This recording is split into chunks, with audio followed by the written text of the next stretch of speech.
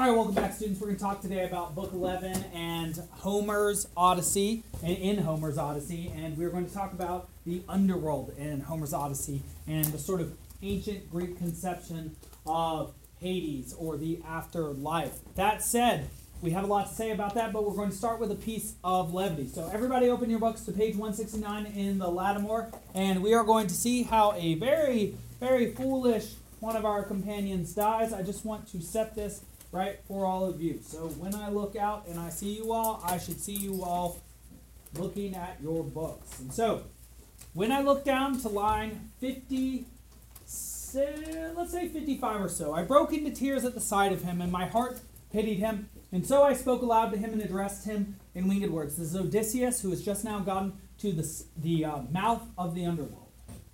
Elpenor, how did you come here beneath the fog and the darkness?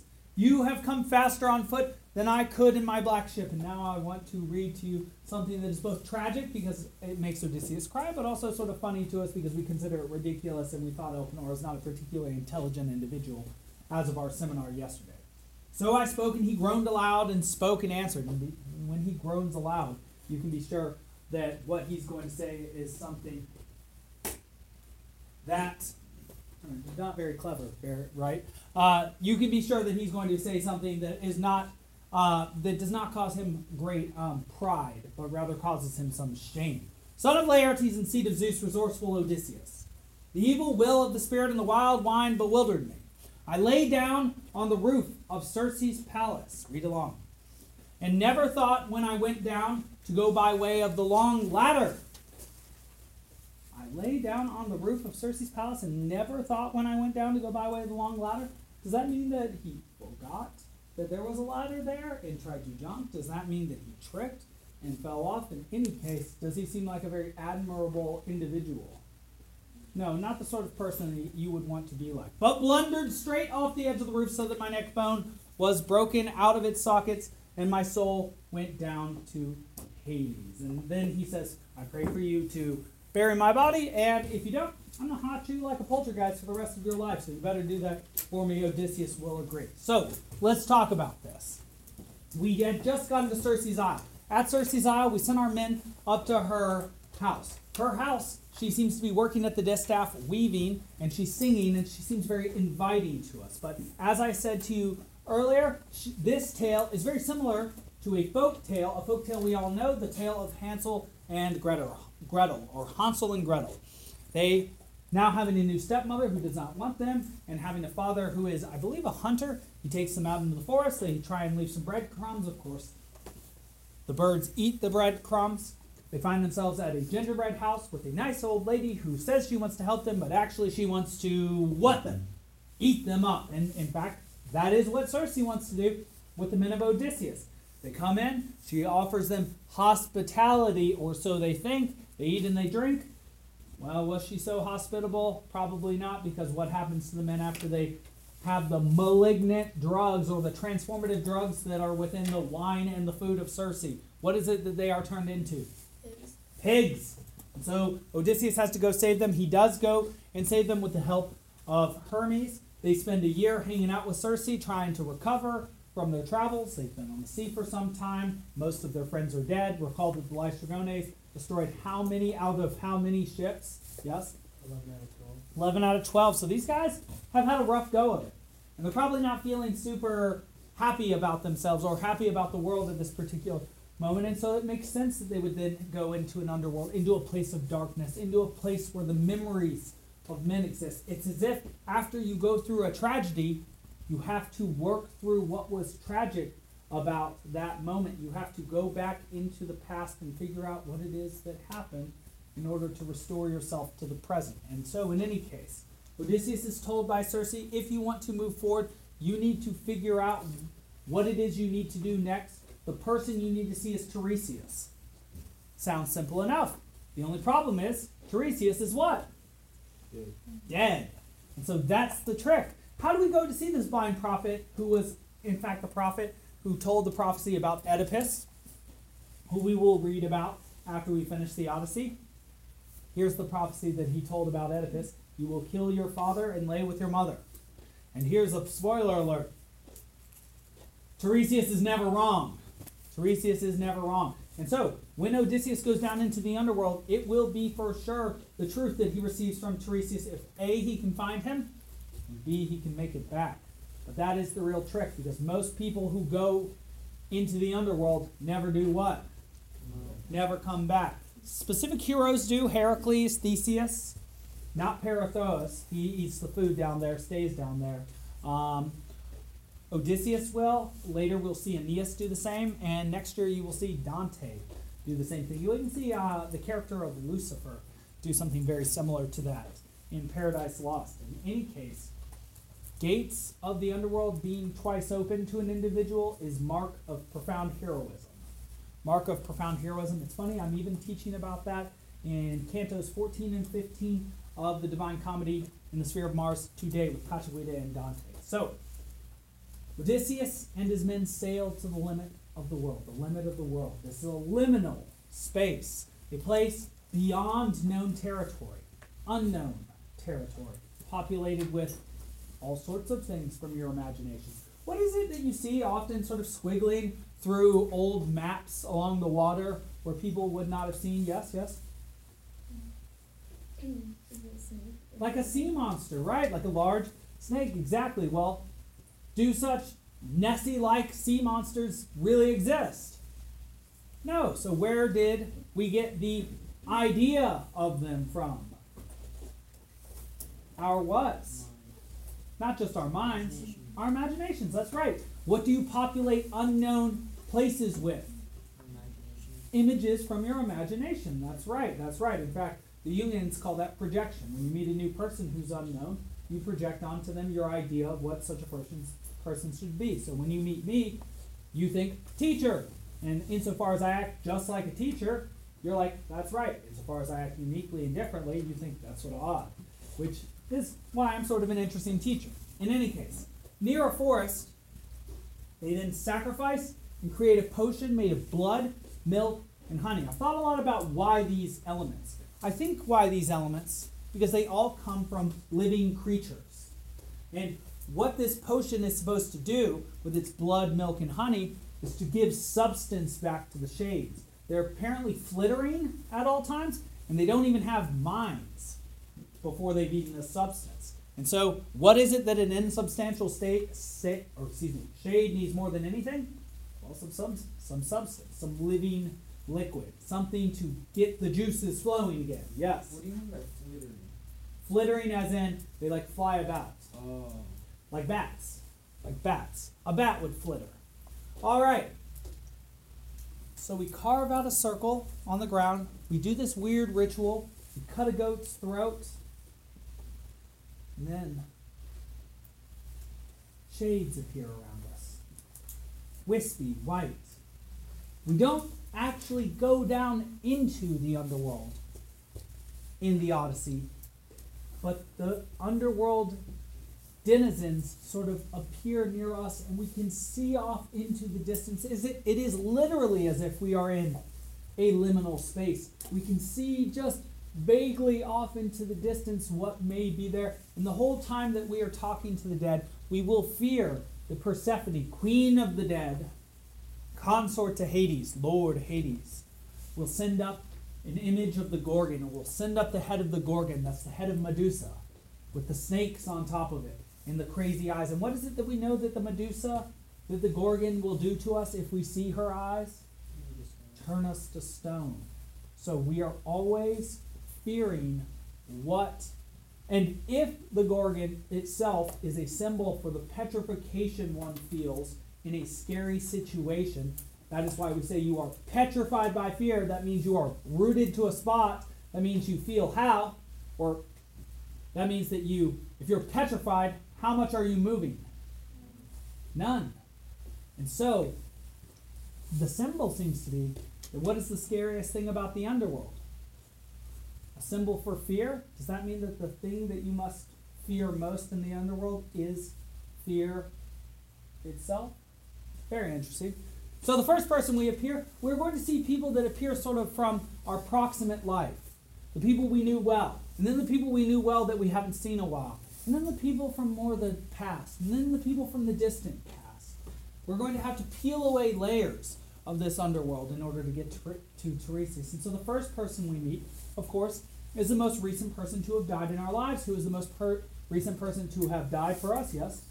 Elpenor, of course. And so we see Elpenor. Odysseus cries. He apparently didn't even know that Elpenor had died. Yet another dead person in Odysseus' life. Very sad. He explains that he fell off the roof, asked to be buried, sort of threatens to haunt Odysseus. Odysseus, though, he likes Elpenor. It's one of his crewmates. He will be returning to Circe's island to recuperate and get more victuals. And so he will certainly bury poor Elpenor. Oof, poor Elpenor. Poor Elpenor. Here. In any case, we move on. And the hits keep on coming. Because if you go down into the underworld, I want you to think about this. Who are you going to see in the underworld? Dead people. Probably you're going to look for dead people that you wanted. Loved. So when you see them in the underworld, how do you think you will feel? Super sad. Exactly. And that is also one of the dangers of the underworld. Is if you see somebody you loved quite a bit, like say Orpheus and his dead wife who was killed on his wedding day by a snake, Eurydice, what might you be tempted to do? Stay.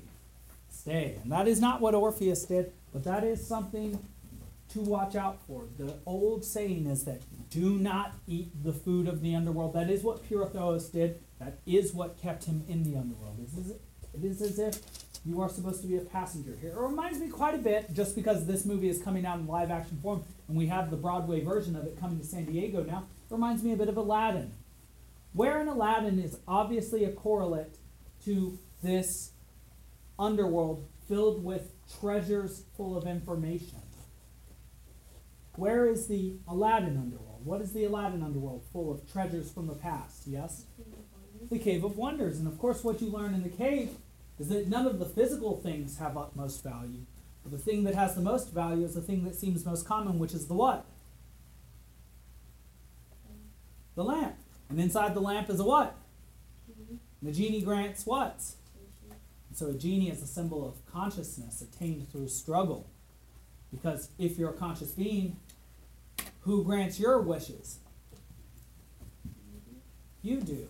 Through doing the work necessary to get them. Very good. So, Odysseus' mother appears. Her name is Anticlea or Anticlea. Very sad. Because Odysseus did not know that his mother was dead. When he left Troy, she was alive. And funnily enough, he says, I'll talk to you in a minute though, mother. This is what especially recalls to me Aladdin in the Cave of Wonders. Even though he wants to talk to her, even though he wants to embrace her, he's got business to attend to. And so,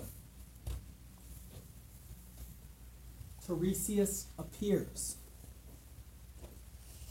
He's allowed to drink from the milk, honey, blood liquid.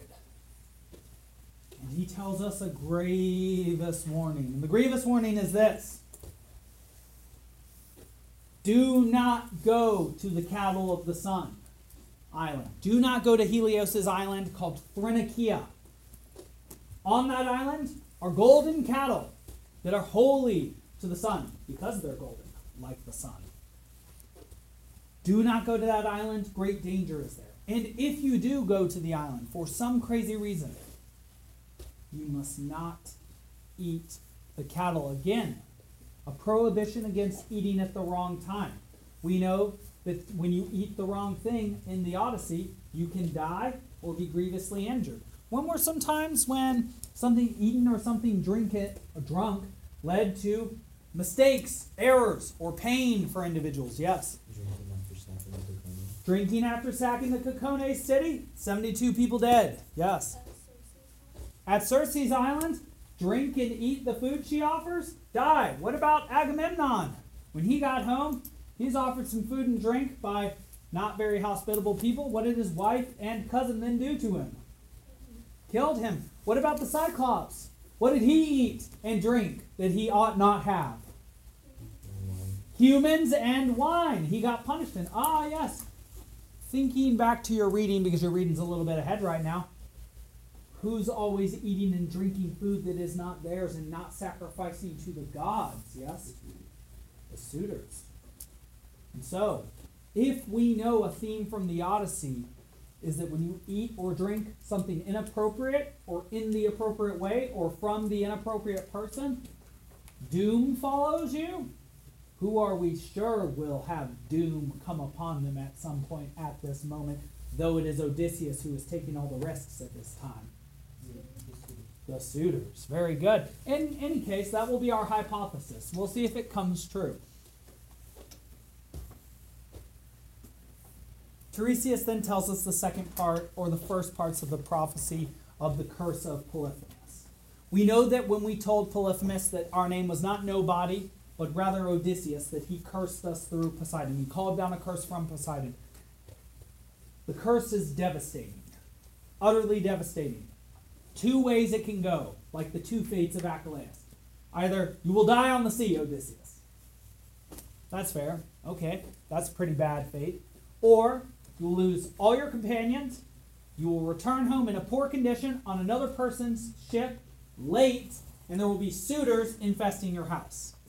And a big question you might well want to wonder is, which one of those fates is worse? Because on the one hand, you die. But on the other hand, you probably what? After a lot of work? Still die. And a question you might want to ask is Odysseus at this moment being like, wow, why did I ever leave Calypso's island? I'm in the underworld right now. All my men are going to die who are still... what a foolish question I just said. Obviously, he has not been to Calypso's island yet in the underworld. So something he must be wondering now is, my gosh, I've come so far. I've come to the ends of the earth seeking the underworld.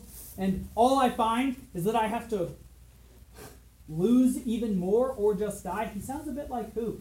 Who is the person who had to work so hard in order to access a god who would tell him the truth and how to get home? But when he asked how to get home, he was told he had to go back to where it was he started in the first place. Yes? Menelaus. Menelaus. He's very like Menelaus, this Odysseus here. He's told when he gets down into the underworld a truth, but not a pleasant truth, but rather a bitter truth. He's given a bitter pill to swallow. Yes? Didn't Odysseus say that he prefers to struggle in life, so maybe the second option would be better? Well, that does seem to be what his efforts will reveal to us. He could just die, like all of his companions, like all of them. I wouldn't necessarily choose to do, but it will be their choices largely that lead to them to death. He does seem to be the sort of person that perseveres, regardless of the trouble. It is as if he is an eternal representation of the capacity in man to persevere through seemingly impossible things. That who gets through that? Most people, or one? One, if any. One, if any. So even if you get home, you will lose all your companions and come back on another ship and find insolent suitors in your house. Even should you defeat all these challenges, yes, additional piece of information here, you will still end up leaving Ithaca. You will meet a people called the Purple-Cheeked People. You'll plant an oar near them because they know nothing of the sea. And then you will die in a completely unwarlike way, either away from the sea or out from the sea. You might want to break through it now. And so, Odysseus' struggles are never whatting? Never ending, right? When does he stop having to struggle and fight and compete in his life? Never. When does a human ever have to stop struggling and fighting and competing in their life? Never, right? Exactly. And so it's almost like the reward for living is what? Suffering. But you get to choose what you suffer for. And what is it that he is suffering to get to? His family, his home. It's almost as if the idea of home or family is the ultimate ideal or idea. That which is worth spending your whole life suffering for. It's very interesting given the fact that you all have parents. I wonder what it is they spend their every days working for. Just themselves? Probably not. And so, yes. Back to Anticlea. I love this picture. I think it's got it just right. If what a shade is not so much a physical thing, but a memory from the past, can you hug said shade? No, of course not. Can you hug the past? You might want things from the past, like that piece of pizza that you ate on Saturday night that you were planning to save until today. But can you eat that memory pizza? No, it can make your mouth water, but it cannot make your stomach stop grumbling. And if your mother is dead, which Odysseus is, can he ever hug her again? Which, if one has a mother, might be a good time to hug her while she's alive. In any case, he addresses her, lines 155 to 225. First, she wonders if he is dead. She's very sad. Yes? Would a shade be able to hug another shade? I don't know. That's an interesting question. In Dante's Inferno, we will see that they can touch each other, but we don't see any evidence necessarily of that here. In the Aeneid, we will see that actually the Achaeans and the Trojans still commit battles. And actually, I do have some evidence for the answer being yes. We will see at the end of the underworld Heracles as a shade who is still hunting creatures that are dead. And so, potentially, yes, they can interact with each other in that respect. Good question. And so, she wonders if he is dead and came from Troy.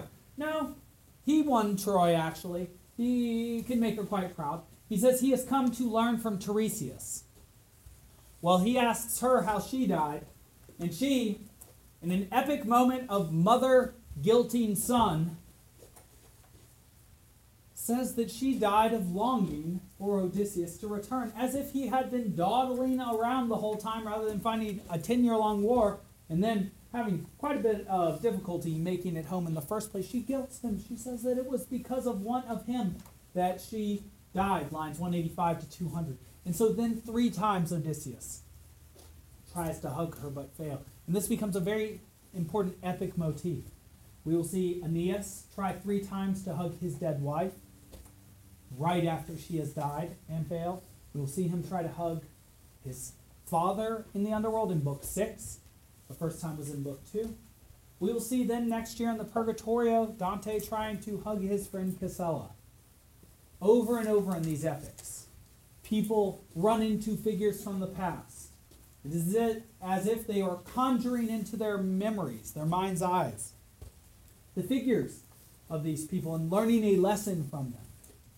And even though you can forever learn lessons from those who have been part of your life, or parts of your lives, who have died, can you still benefit from the presence of those people? Can you still touch them, hold them, smell them?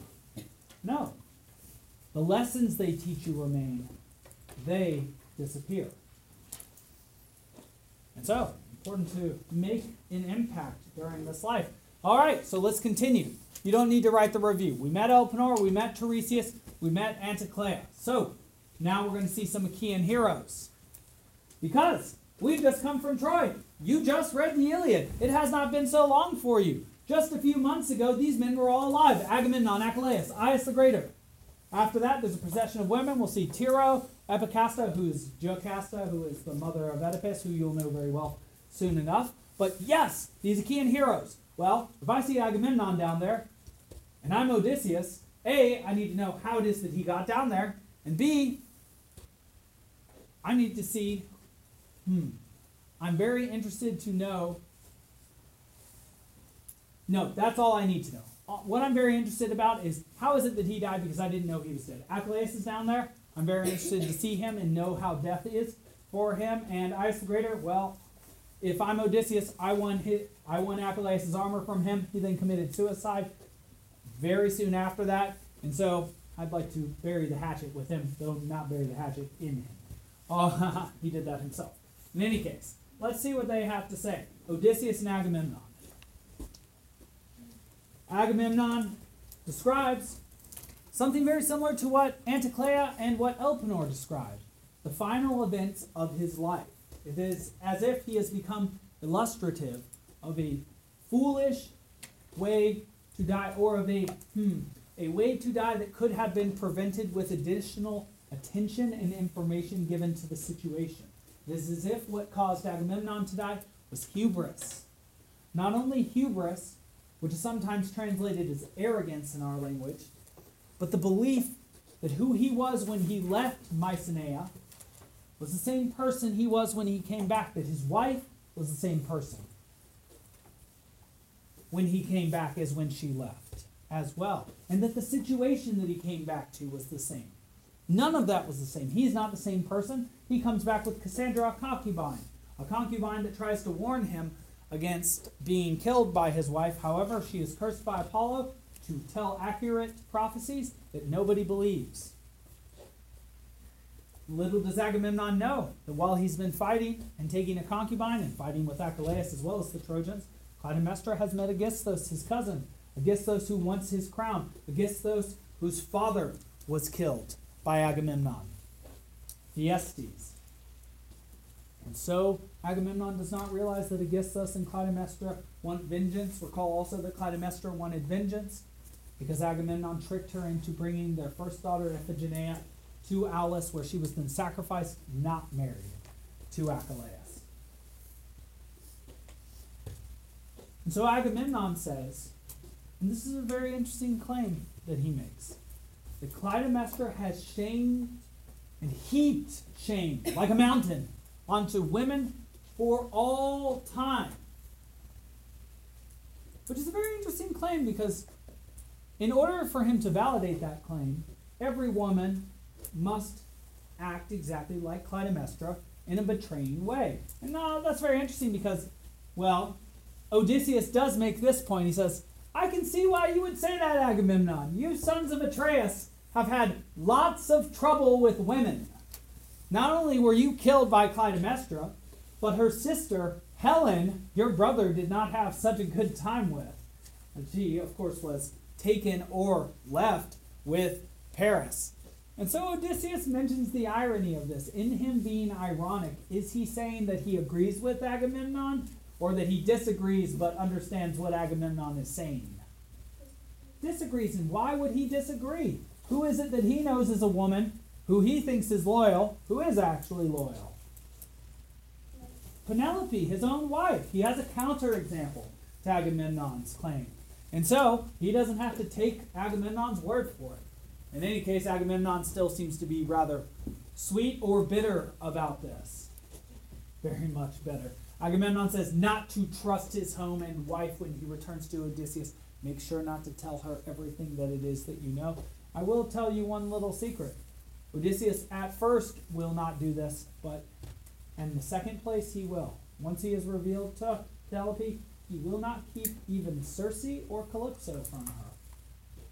Lot of what between Penelope and Odysseus? Trust. Very good. Very good. Achilles then approaches. We really want to hear what he has to say. Odysseus introduces himself very well. He says, Oh, Achilles. Perhaps I should actually read this to you specifically if I can find it very quickly. I am a couple books behind right here. Book 9. I'm just going to flip to, we're passing the Lystrigones. Death of Elpenor. Okay, I'm in book 11. 3 times I started towards her. Good, okay. Yes. All right, we're seeing the gathering of the women. Maya. Yes. Alcinous. All right. Yes, the son, the soul of Agamemnon. There he is speaking. There is no trusting in women, he says. Yes. So we two stood there, line 465, exchanging our sad words, grieving both together and shedding the big tears. After this there came to us the soul of Peleus' son Achilles, and the soul of Patroclus, and the soul of stately Antilochus, very sad, and the soul of Aias, the greater here, who for beauty and stature was greatest of all the Danaans, next to the stately son of Peleus. The soul of swift-footed Achilles, scion of Iacchos, knew me, and full of lamentation he spoke to me in winged words. Son of Laertes and seed of Zeus, resourceful Odysseus. Hard man, what made you think of this bigger endeavor? How could you endure to come down here to Hades' place, where the senseless dead men dwell, mere imitations of perished mortals? So he spoke, and I again said to him in answer, Son of Peleus, far the greatest of the Achaeans, Achilles, I came for the need to consult Tiresias, if he might tell me some plan by which I might come back to rocky Ithaca, for I have not yet been near Achaean country, nor ever set foot on my land, but always I have troubles. Achilles, No man before has been more blessed than you, nor ever will be. Before, when you were alive, we Argives honored you as we did the gods. And now, in this place, you have great authority over the dead. Do not grieve, even in death, Achilles. What an introduction to Achilles. We honored you as the gods when you were alive, and even when you are dead, you see him as a god amongst shades. Let us see whether Achilles has what he wants, or continues to maintain the personality that he had in the Iliad, which is to believe that that which he does not have is the best thing to have. O shining Odysseus, never try to console me for dying. I would rather follow the plow as thrall, slave, to another man, one with no land allotted him and not so much to live on, than be a king over all the perished dead. So come now, tell me anything you have heard about my proud son, whether or not he went along to fight, along to war to fight as champion. And tell me anything you have heard about stately Peleus, whether he thinks or whether he still keeps his position among the Myrmidon hordes, or whether in Hellas and Phthia they have diminished his state because old age constrains his hand and feet. I am no longer there under the light of the sun to help him, nor the man I used to be once, when in wide Troad I killed the best of their people fighting for the Argives. If only for a little while, and here's some regret and sorrow, I could come like that to the house of my father, my force, and my invincible hands recalls to us Book 1 of the Iliad, right? Who had the invincible hands? Unconquerable hands? Zeus. And my invincible hands would terrify such men as use force on him and keep him away from his rightful honors.